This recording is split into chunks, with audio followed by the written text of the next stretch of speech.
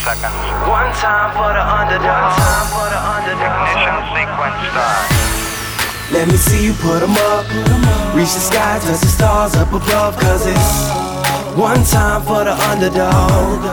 One time for the underdog. I'm Patrick Bet-David, host of iTim, and today I want to share with you how I use my daily affirmations in ways you've probably never heard or read before. How I came about with affirmations is an evolution. So for me, when I first got out of the military and I went into sales, my sales manager told me, Pat, you got to have some affirmations. It's very good. Then I started reading books and everybody said affirmation, affirmation, affirmation, right? And the whole idea about affirmations is what? Because to compensate for all the years that your parents rejected you, or you growing up, you were rejected. And there's a book called The Genius in All of Us. And in the book, the author talks about how lower income families, kids have been rejected 600,000 times from 0 to 18. Then it says middle income families from 0 to 18 have been rejected 100,000 times, meaning 100,000 more negatives than positives. And upper class family children have 100,000 more affirming, positive statements than negative statements. That's in a book, in The Genius of All of Us. It's a good book. Now, if you were raised in a low-income family, like I'm a welfare kid, parents got a divorce, you don't hear a lot of positive, oh, you can get them, oh, you can get this, and you can do that. That's not the environment. So I started collecting all these affirmations. I mean, I can tell you, I literally have an entire folder here and here with affirmations. I mean, I would go to a piano store. The one I'm looking at right now is the 4 surefire rules for success. Show up, pay attention, ask questions, don't quit. I'd go and get affirmations from restaurants. The winner's always a part of the answer. Attitude. The longer I live, the more I realize the impact of attitude on life. Persistence, my daily affirmations. Here's one of them, very basic ones. I have a positive attitude about everything. I will always be respectful. I'll be the best speaker ever. I'm a great speaker. I will touch many people's lives before I leave this planet. I will read this 3 times a day. I'm the greatest miracle on the planet. I have never and will never be a normal person. I will persist until I succeed. I have a great body and physique. I make everyone happy around me. This is my affirmation at 21 years old that I have till today. 19 years ago I have it. And by the way, again, I can go through a bunch of them here, okay? But as I'm going and doing this, one day I told myself, there's got to be a deeper way of doing this. If you ever came into my apartment from 22 years old on, I always had 3, 4 of these things on the shower wall, everywhere. I had it on my wallet, I had it on my speedometer in my car, I had it in my office, I had it on my computer. I had it literally taped up everywhere, these affirmations, and I would read them. But I wanted to take it to a whole different level, and here's what happened. So, on a flight back once from Chicago, I started writing things down and I started kind of taking an inventory of this guy's life, okay? So it was very simple. It was, Pat, what were the 5 most painful times in your life? Okay, most painful, and I started writing them down. The time you almost lost your dad, okay? The time your girlfriend and you and her were gonna get out of the army and you called back and she got into a car accident and she passed away. She was 20 years old, okay? Monica.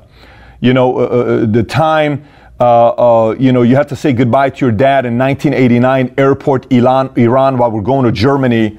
And my dad gives me a hug. My sister and my mom are right behind me. We go on the Lufthansa flights. The last time I saw my dad for 1.5 years, 2 years. Very difficult for me, but I remember that. So I wrote these things. I'm not going to tell you all of them. There's a lot of them. It's more than 5, but I wrote these things down. And it was painful. And I have to think about it a little bit, and it was painful. And I ranked them. So that was 5 right there. Then it's writing out 5 most successful moments of your life. When did you win? What's interesting? Today I was talking to one of my consultants, and I'm talking to the guy, and I said, I want you to tell me 3 times in your life where you won and you were absolutely amazed with what you did. Here's what he said. He says, let me get back to you on this one. The man is 45 years old. He said, let me get back to you on this one. He couldn't think about it in that moment. Why is that? Very simple why that is. Because our mind is filled with layers and layers and layers and layers of memory that's filled with so much juice that we never tap into. Think about it this way. Your computer you have in your house. Can you tell me every file you have in your computer? Can you tell me every Excel spreadsheet you got? Every Microsoft Word, files you got, every PowerPoint. Can you tell me every file, every image, every video, every music, every recording you've ever done? Can you tell me all of that? Could you tell me that? No. But if you unpack your computer, you ever done that when you go certain documents? You're like, oh my gosh, I can't believe I wrote this 9 years ago. Oh my gosh, I can't believe I wrote this 8 years ago. And it starts reminiscing and produces a certain emotion, right? The mind is just like that, except 100 times more powerful, because it's not logic, it's emotion.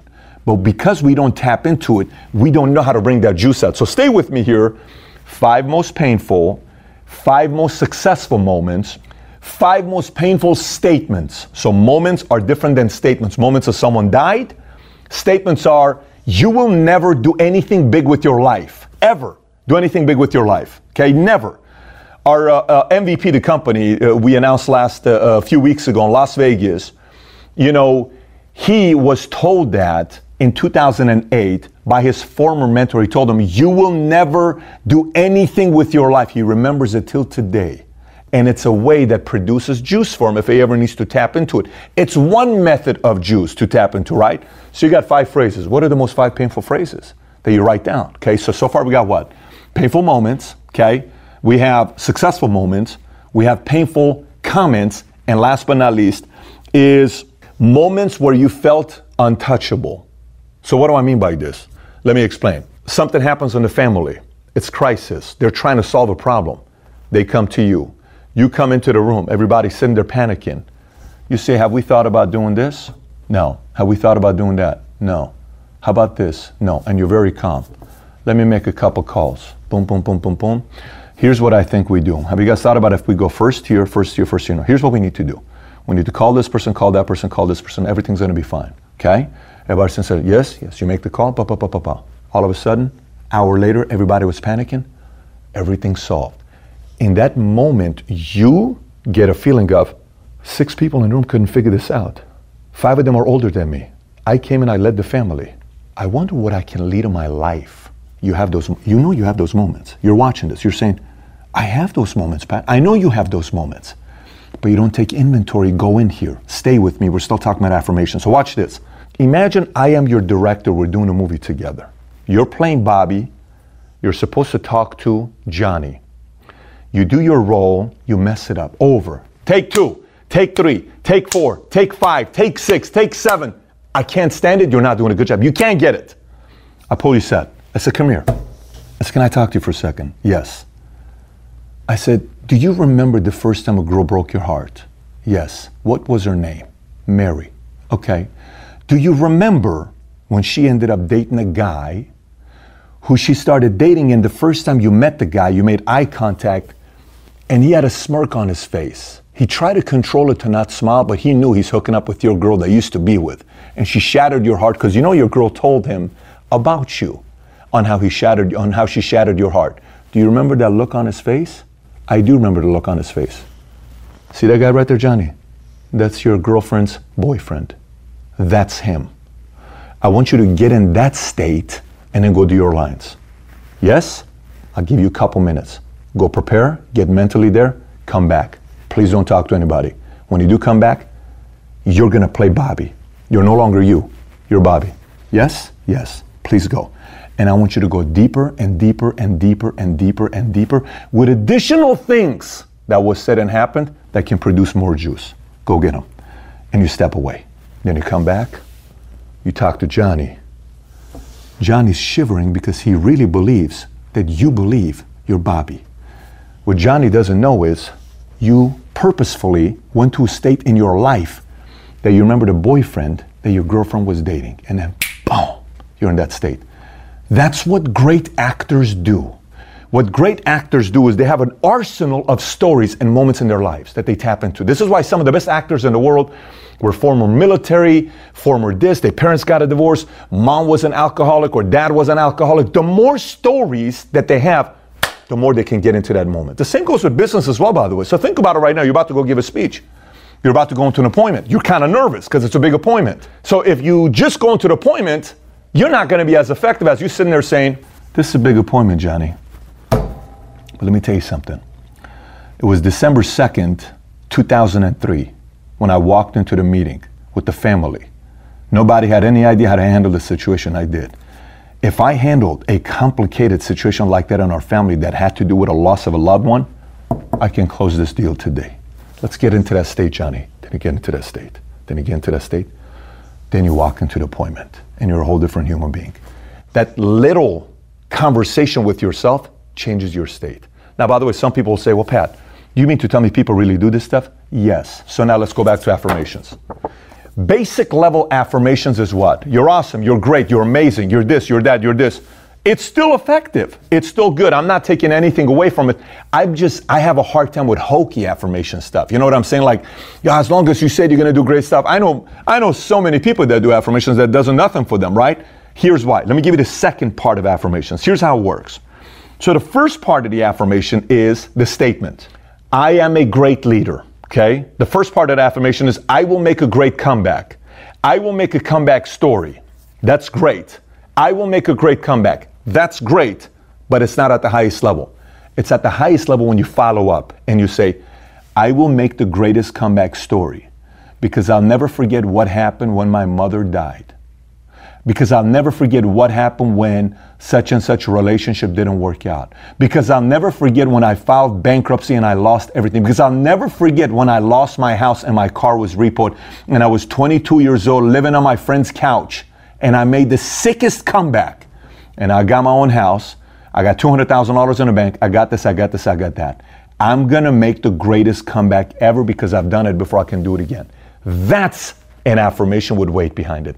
That's what you need to be doing. So every time you have your list of affirmations that you add it with a story. So let me go back to it again. 5 things, right?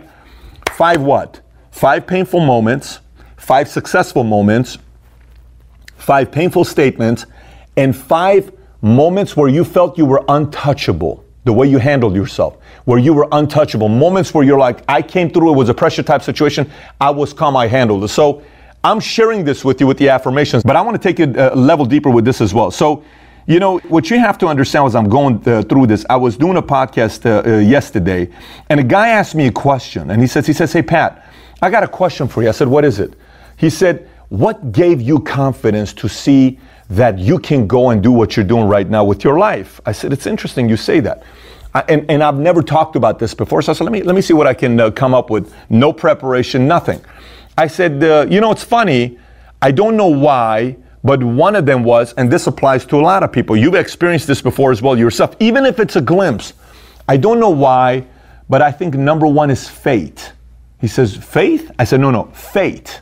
What do you mean by faith? I think there's an element of me, you know, I've had glimpses of it where I felt like I was destined to do something special in my life. It's almost like a higher law is counting on me to come through and do something big. So faith was one of them. He says, interesting, what else? I said, faith is the second one. He says, oh, really? What do you mean by faith? I said, faith is, I don't know why, I feel like God, a higher spirit, has got my back. I don't know how to explain it to you.